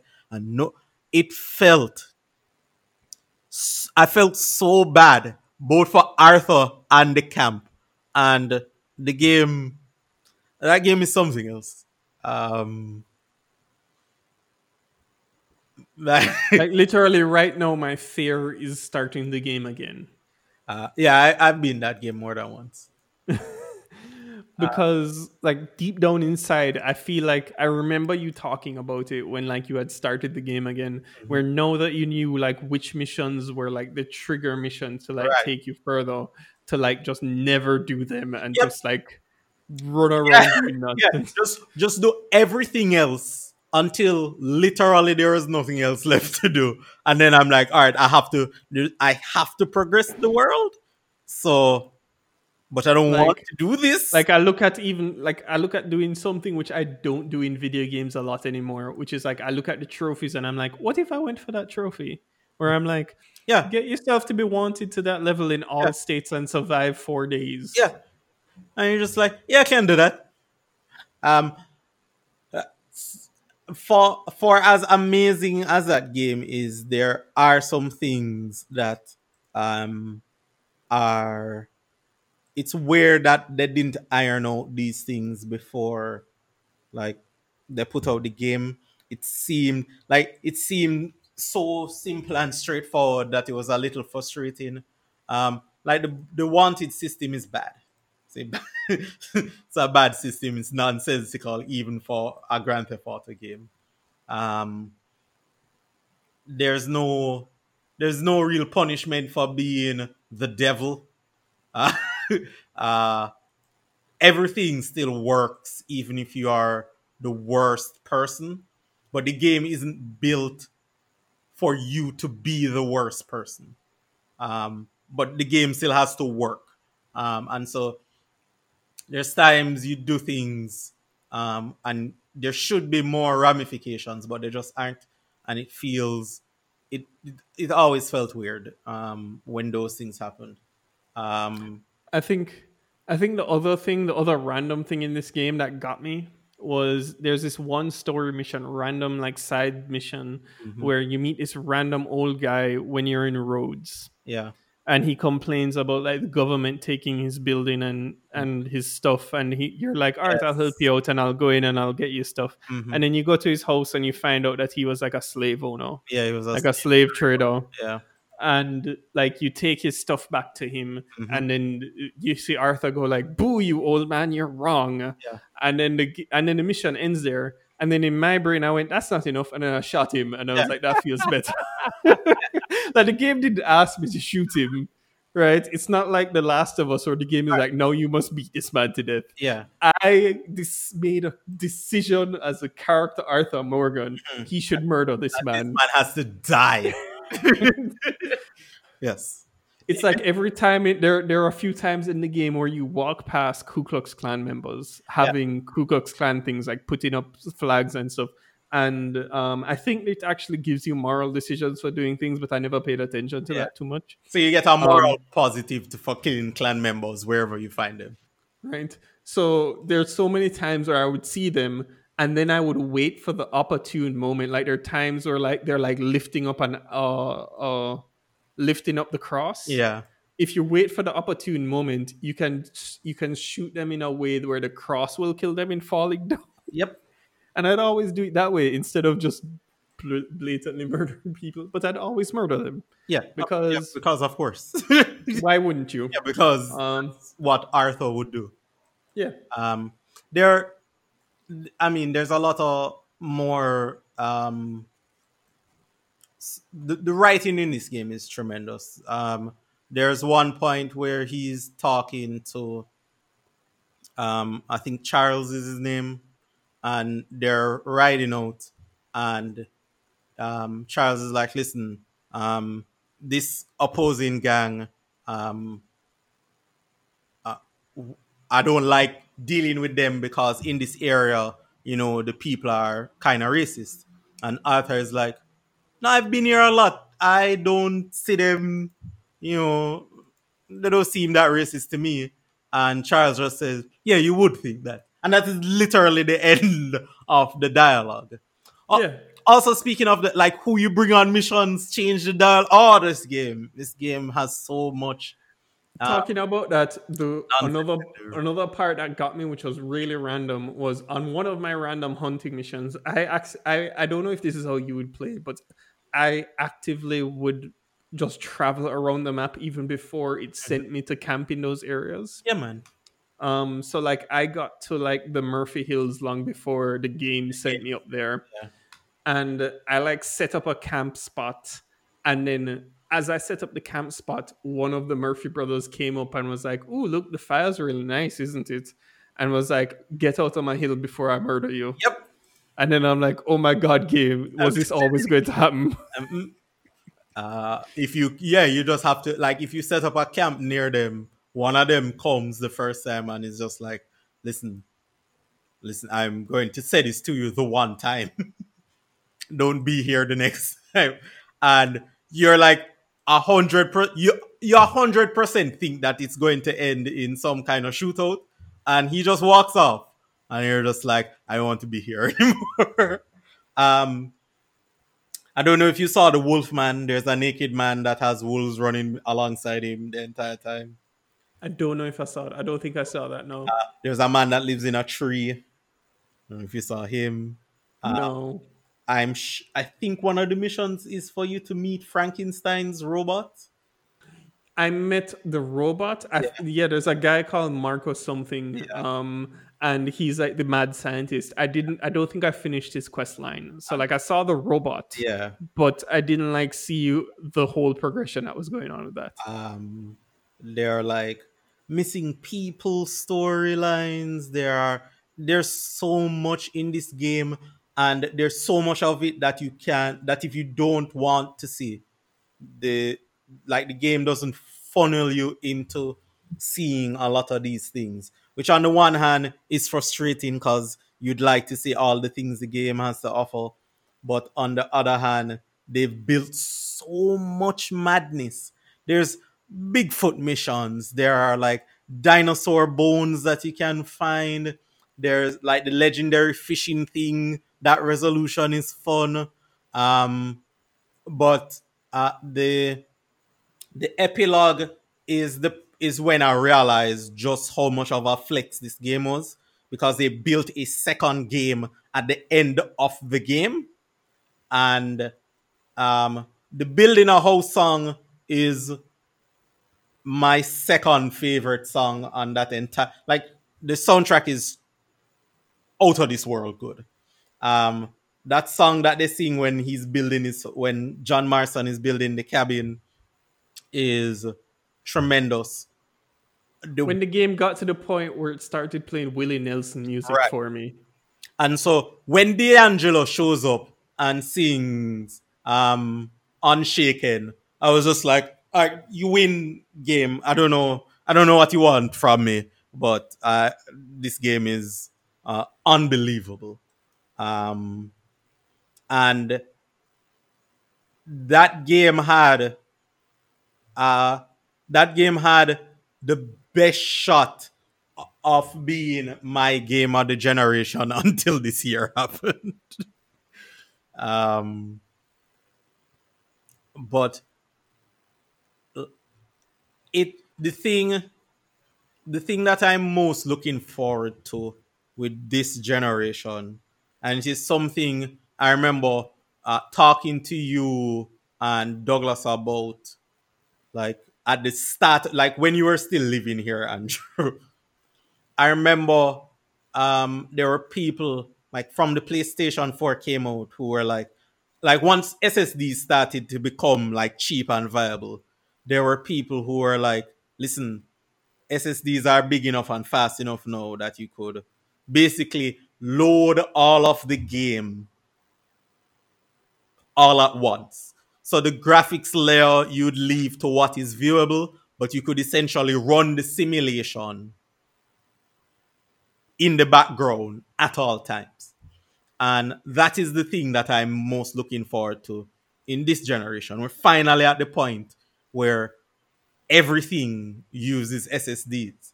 Like, imagine what Rockstar, with all their time and resources, will be able to do when they're not restrained by like loading. Like, Rockstar's game streaming is top. I don't even know how they got it done on these consoles, because you can just, while everywhere isn't open, you can walk into a lot of houses.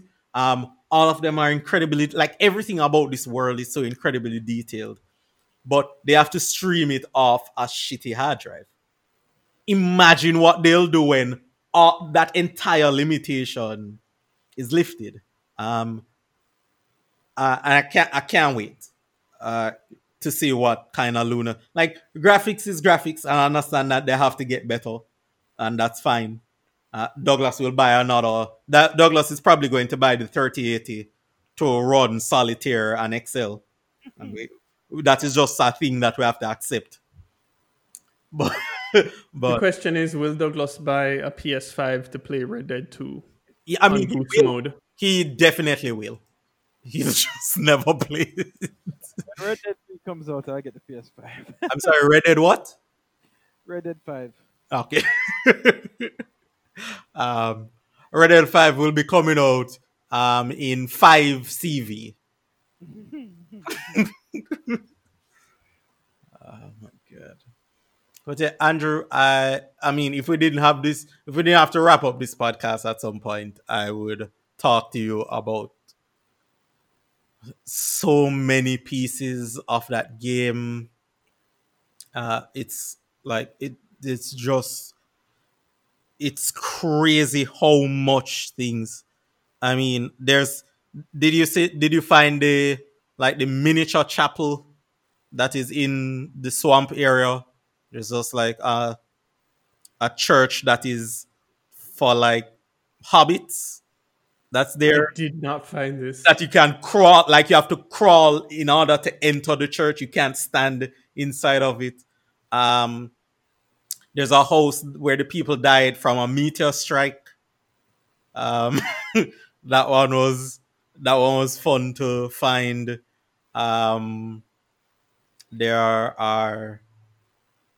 There's just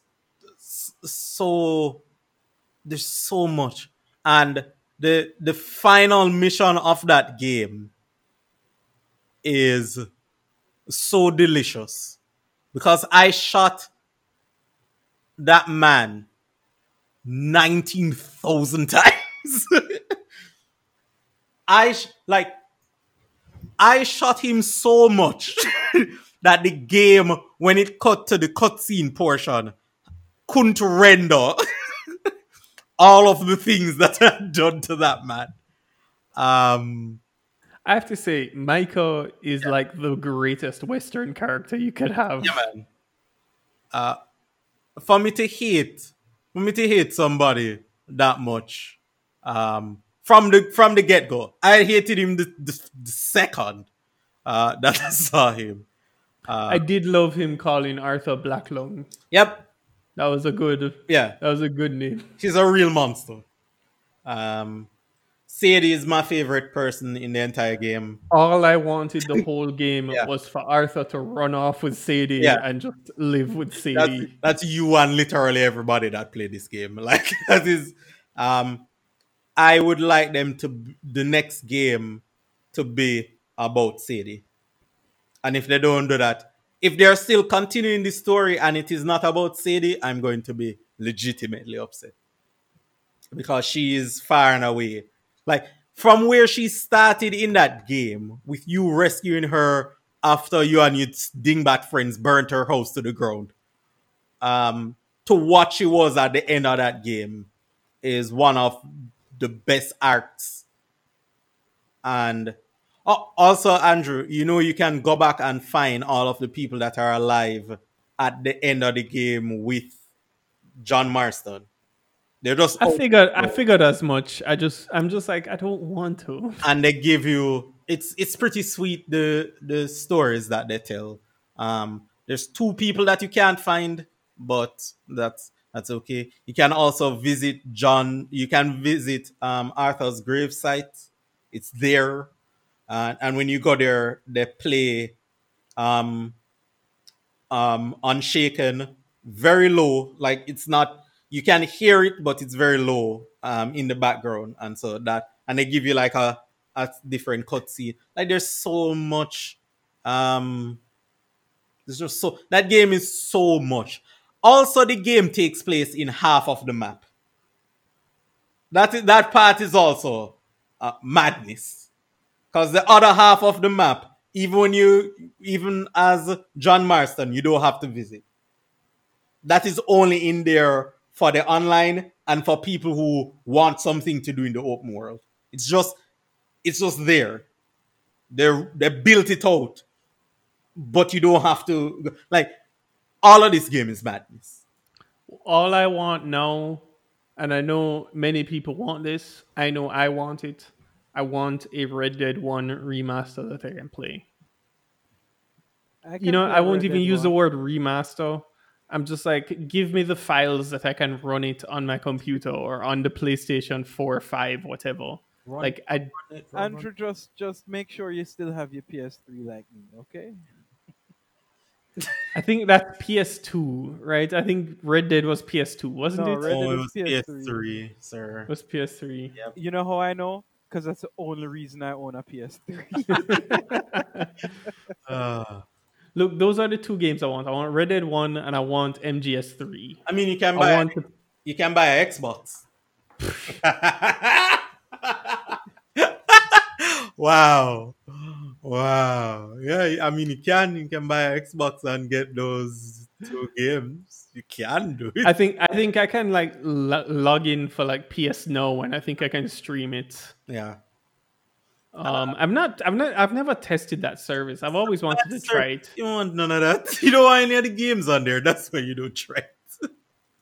I want the Red Dead. I remember that was a part of it at one point, and I thought about it. I don't know if it's still there. Probably not.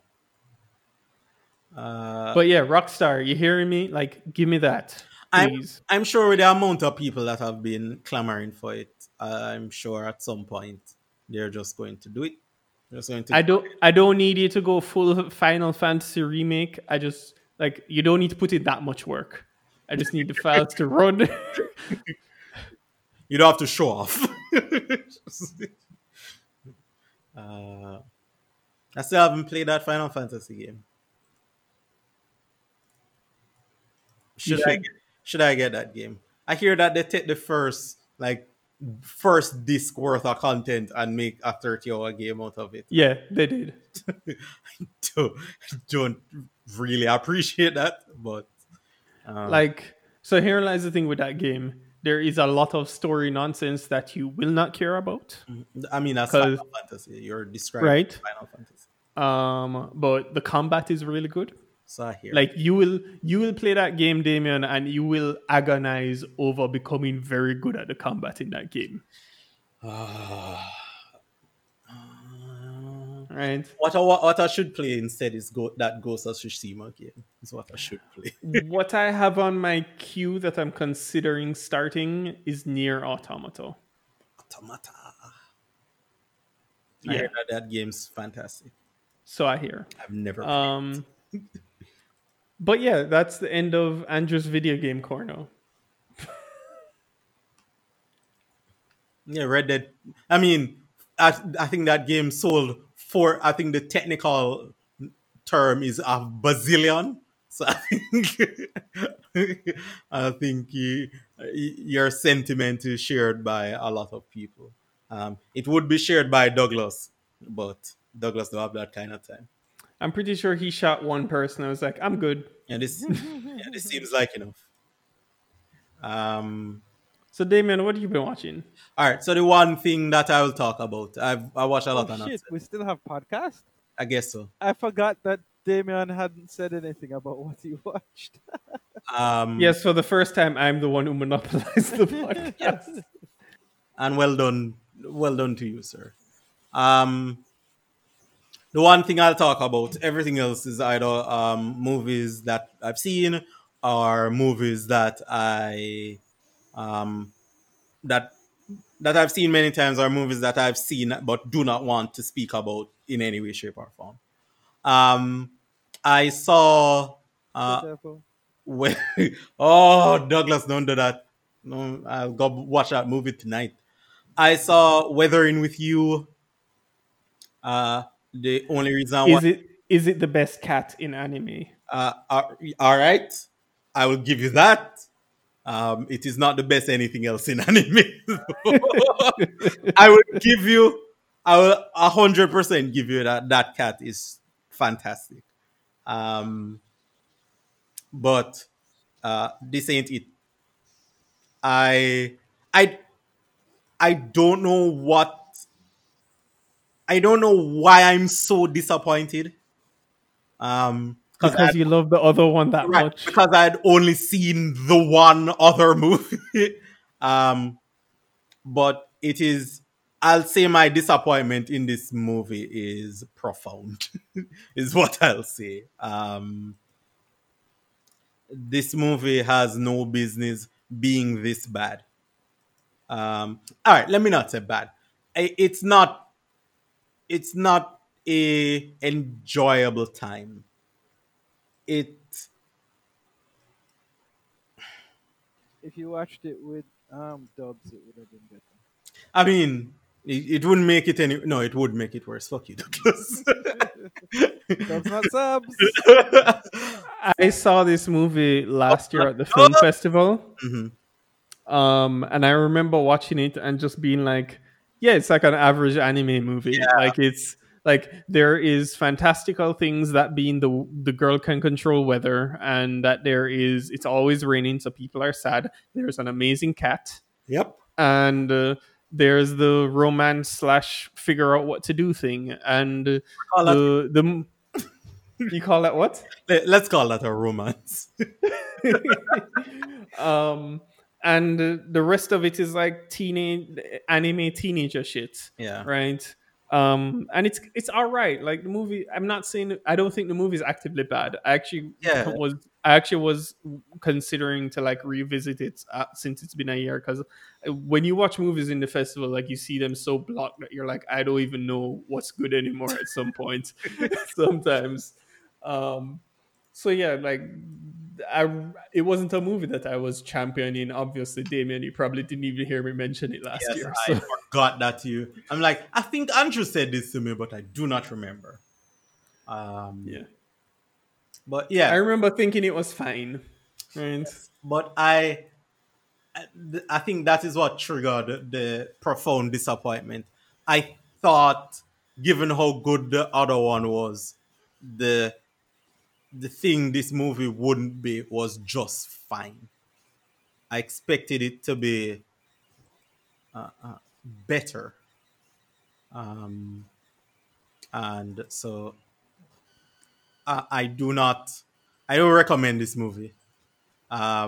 If you, I'd say if you saw the other one, to just keep watching that one, because this one is, I don't know. It's not what I wanted, and it's not what I deserve. It's of madness. And then outside of that is the boys, but as we said, like everyone loves the boys. I think I saw that they're like doing some spin-off show for the Yeah. boys. No, Yeah, there apparently. are. I don't know think of what. I've But seen that too. Can't remember what it is, but I have seen that. Um, yeah, there's nothing else that, like, I've seen a couple of movies from 2020, at least according to Box Office Mojo. But it's, you Jesus, didn't see Dick Johnson instead. Jesus Christ, some of these movies are bad. But I did that to myself, and I'm not going to like. It's not movies that I think any of you would ever stumble into, so it's fine. Some of them are foreign foreign films. So to work that hard reading for a movie to be that bad it shouldn't be okay. You have to send foreign films outside of your country. You should make sure that the movie is good first. Is what I would say.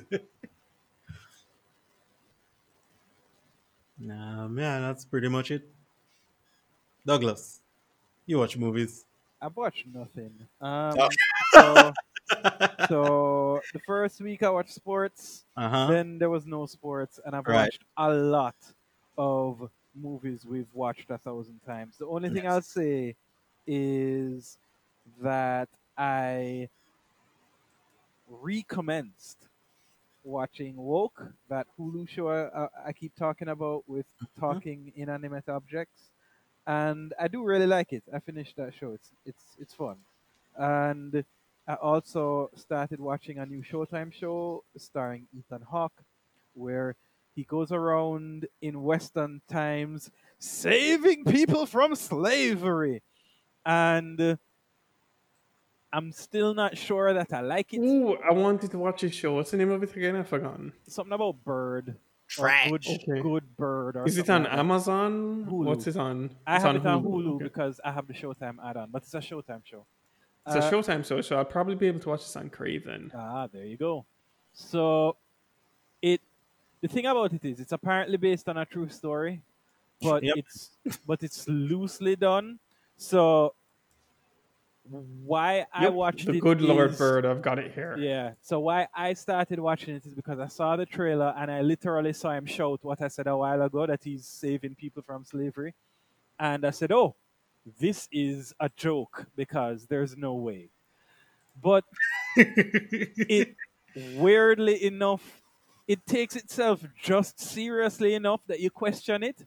So after 2 episodes, I was going to say, you know what, that's enough. But I've read that it is trying to take itself to make a fool of itself. So I'll give it a little more time. It's right there on the edge of being not good. I don't know. We'll see.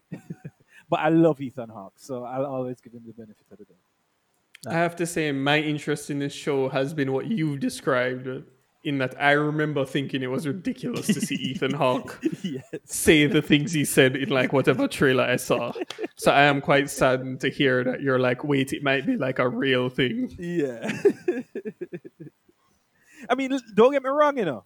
Some of the things that happen in the show, ridiculous. Abject nonsense. Yeah. But they just sprinkle it with enough realism that you kind of say, I Oh, mean, do this you sounds think like you're being nonsense. funny? Oh Lord, we're terrible people.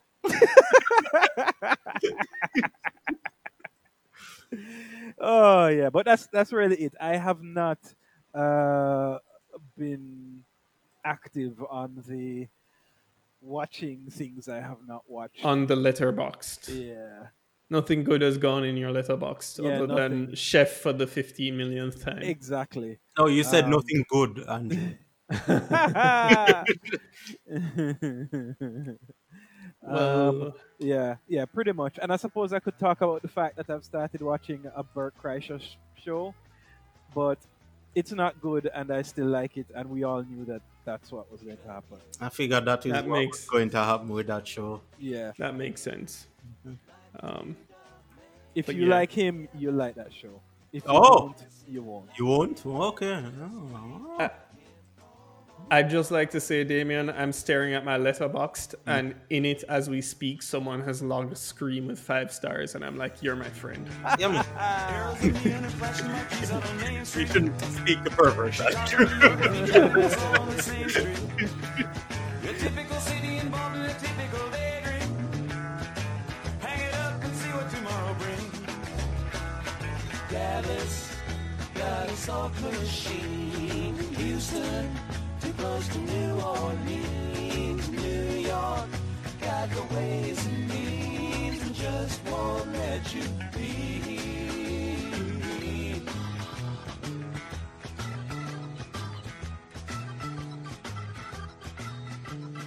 Most of the cats that you meet on the street speak of true